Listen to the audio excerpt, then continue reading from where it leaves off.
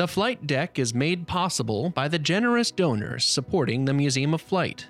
You can support this podcast and the Museum of Flight's other initiatives across the United States and the world by visiting museumofflight.org/podcast. Hello and welcome to The Flight Deck, the podcast of the Museum of Flight in Seattle, Washington. I'm your host, Sean Mobley.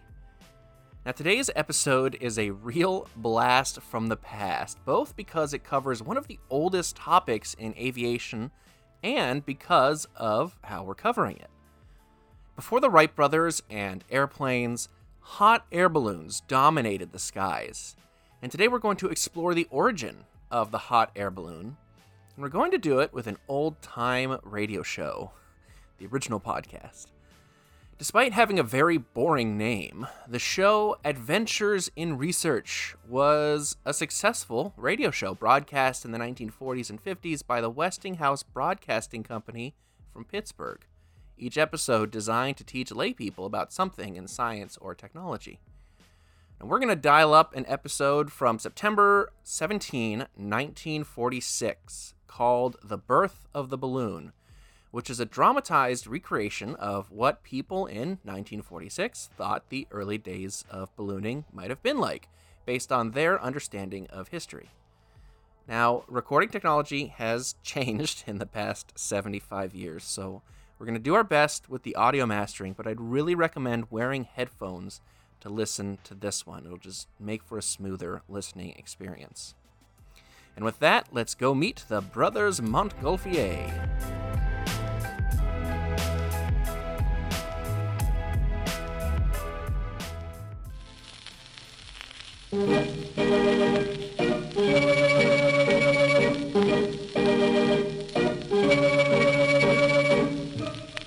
Adventures in Research.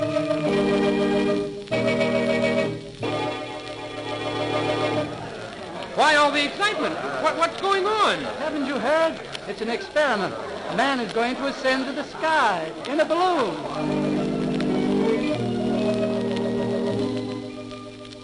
Welcome to another in the series of programs dealing with the thrilling adventures to be found in the field of scientific research, as told by the men of science themselves.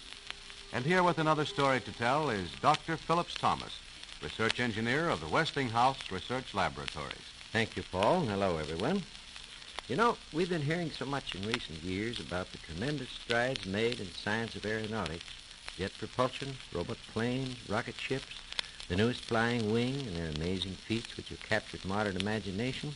It makes one stop and wonder how far man can go in his great adventure in the sky. Yes, it used to be that the sky was the limit, but today the sky is only the beginning. Yes, indeed. But as we read the headlines telling of new horizons reached in man's insistent efforts to conquer the skies, let's go back to the practical start of this great adventure.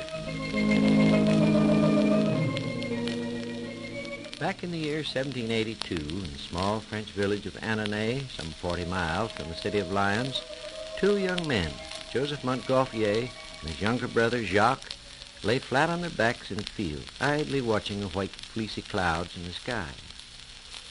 Oh, I have never seen such clouds before, Joseph. Just floating along so serene, without any effort at all. It would be nice to be able to float along like that.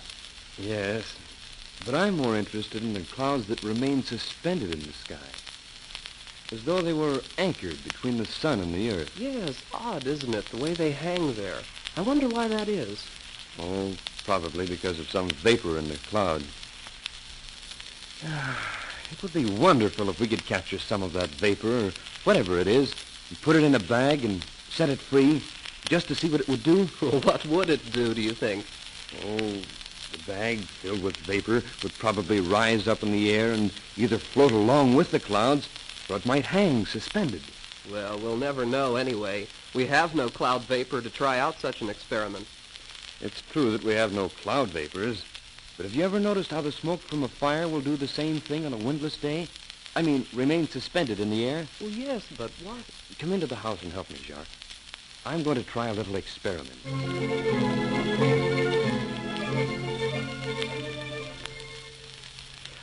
Here's what we need. A small bag. Here, you smooth it out while I light a small fire. Mm-hmm. You got the bag all smooth, John? All right, give it to me. Now, hold the open end of the bag above the fire so that the bag fills with smoke. See? See how it is filling? How the smoke makes the bag bulge? Yes. Now I crinkle up the open end so that none of the smoke vapor can escape. Let the bag go. Joseph, it rose straight to the ceiling. It did, didn't it? Come, let's try it again. That first time may have been an accident, although I very much doubt it. Well, Jacques, our experiment with the smoke vapor was certainly no accident. The bag rises to the ceiling every time. Yes, but what does it all mean? I'm not quite sure yet. But if the experiment works with a small bag like this in the house, it should work even better with a larger bag outside. Of course. Let's try it. All right. You find a large bag, and I'll build a fire in the corner of the field. Hurry.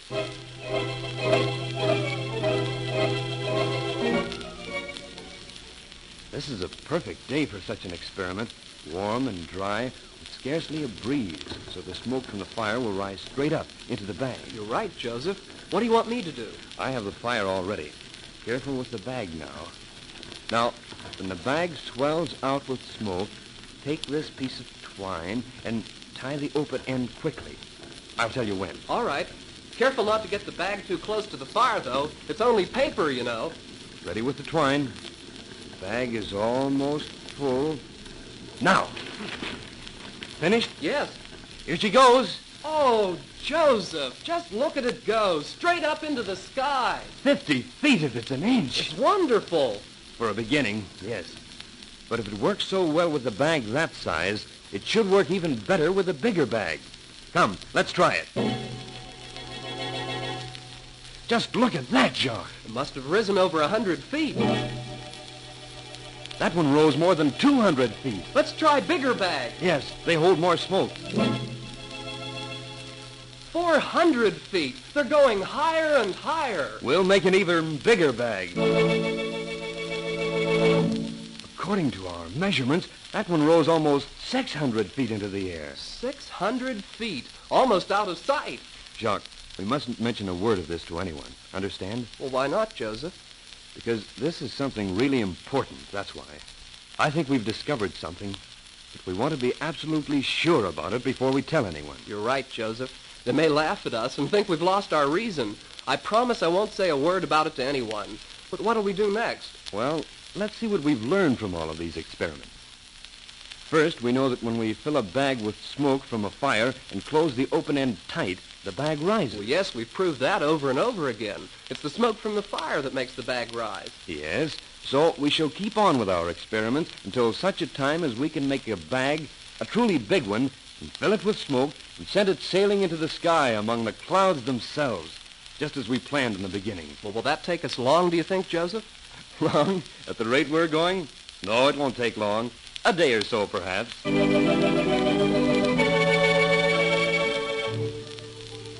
Joseph Montgolfier was a little wrong in his reckoning, however, for it was quite some time later that the two brothers, assured by this time that their views were correct, broke their silence. Well, Jacques, at last I think we're ready to let the whole world know what we've discovered. I think so, too, Joseph. Shall we go through the village and tell everyone about it? No, this is something big, so we shall make a public announcement. That will make it impressive. We'll send out invitations to everyone in the village. And to all the villages round about, too. That the brothers Montgolfier respectfully invite them to witness an ascension of their balloon, but recently invented by them and being demonstrated for the first time. That will excite their curiosity. Oh, I can't wait to see the looks of surprise on their faces when they see what we've done.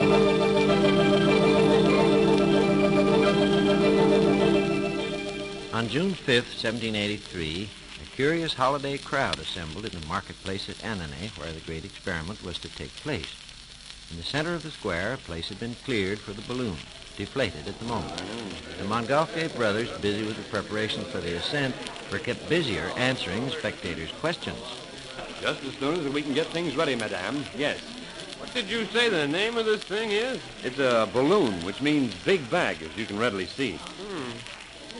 What's it made of? My brother and I made it out of paper and linen. The outside covering is linen, and then there's a paper lining on the inside. What's that chopped straw on the ground for? That's an important part of the experiment. We light the straw, and the smoke from the fire provides the lifting power for the balloon. Are you about ready, Jacques? Quite ready, only the crowd must be kept back. Monsieur the mayor will, I'm sure, help us with that little task. Gladly. Friends, it is required that all of you remain a safe distance away from the balloon in order that no one may be hurt or any harm before the experiment itself or any persons connected with it. There, we are now ready for the ascent, my friends. Light the fire, Jacques. Personally, I do not expect to see very much, but this is much better than slaving away at my work. Pierre, you should be ashamed of yourself for making such a statement. I, for one, agree with you. But see, the balloon is filling up rapidly. And notice its size. Tremendous. Fasten the end, Jacques. Quickly. There, it's fastened. Then stand aside. There she goes, up in the air. Look, it climbed straight into the sky. What a great height. Almost now it is out of sight. Truly an amazing experiment. Yes, indeed. I came to laugh, but now I shall stay to offer my congratulations to the brothers Montgolfier.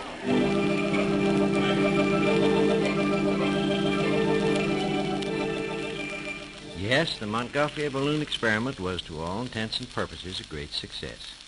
Filled with smoke from the straw fire, it rose to a great height and descended 10 minutes later at a distance of about 1.5 miles.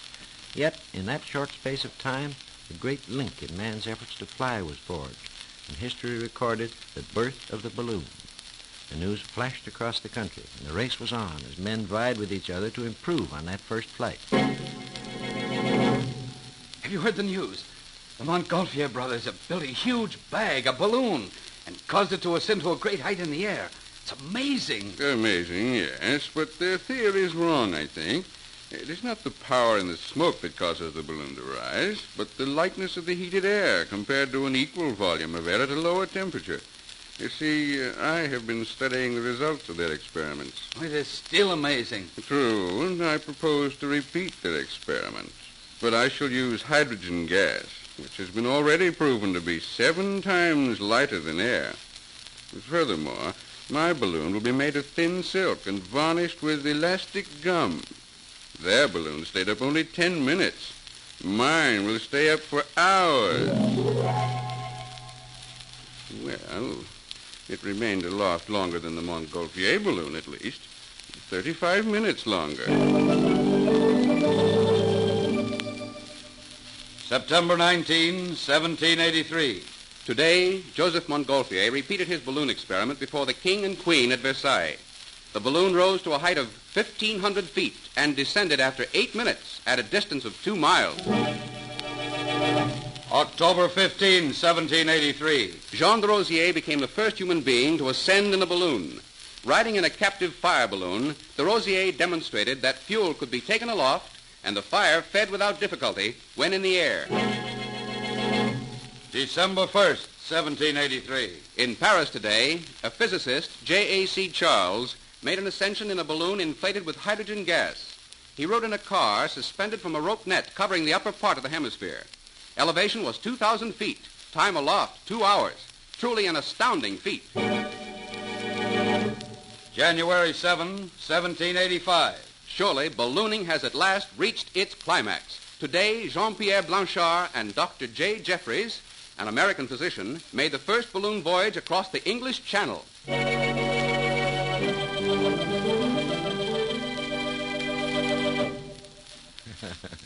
How wrong he was in saying that the trip across the Channel was the climax of flight.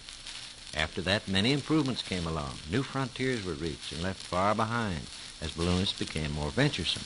But there were men who regarded the balloon with a scientific eye, men like Dr. Jeffries. I am of the opinion that the balloon can be used to a great extent as an instrument working in the interests of science. What could one possibly learn from a balloon? Many things, my friend. We know so little about the world that exists above the earth, the temperatures, magnetic forces, the rate and direction of air currents. Who knows? Perhaps the balloon can help us a great deal in our search for new knowledge.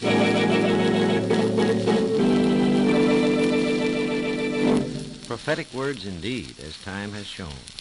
Present-day aviation owes much to such men as Dr. Jeffries, who carried out atmospheric observations, Charles, who invented the balloon safety valve, James Glacier, whose balloon ascents resulted in obtaining valuable meteorological records, and many, many others. Daring aeronauts all, who followed the adventurous trail blazed by the brothers Montgolfier on that summer afternoon 164 years ago, when an idle thought pointed the way to the birth of the balloon.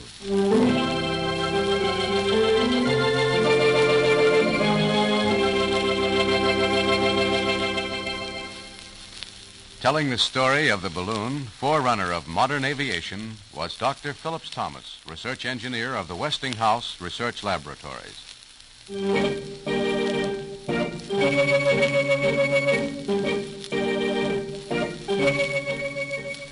Join us again next week when Dr. Thomas will be back with another interesting story to tell on Adventures in Research.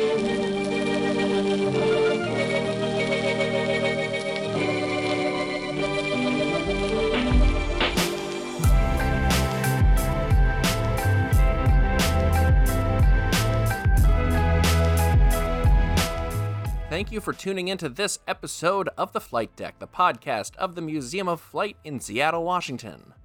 Special thanks to our donors for making this show possible. Your contributions support this podcast and keep it going.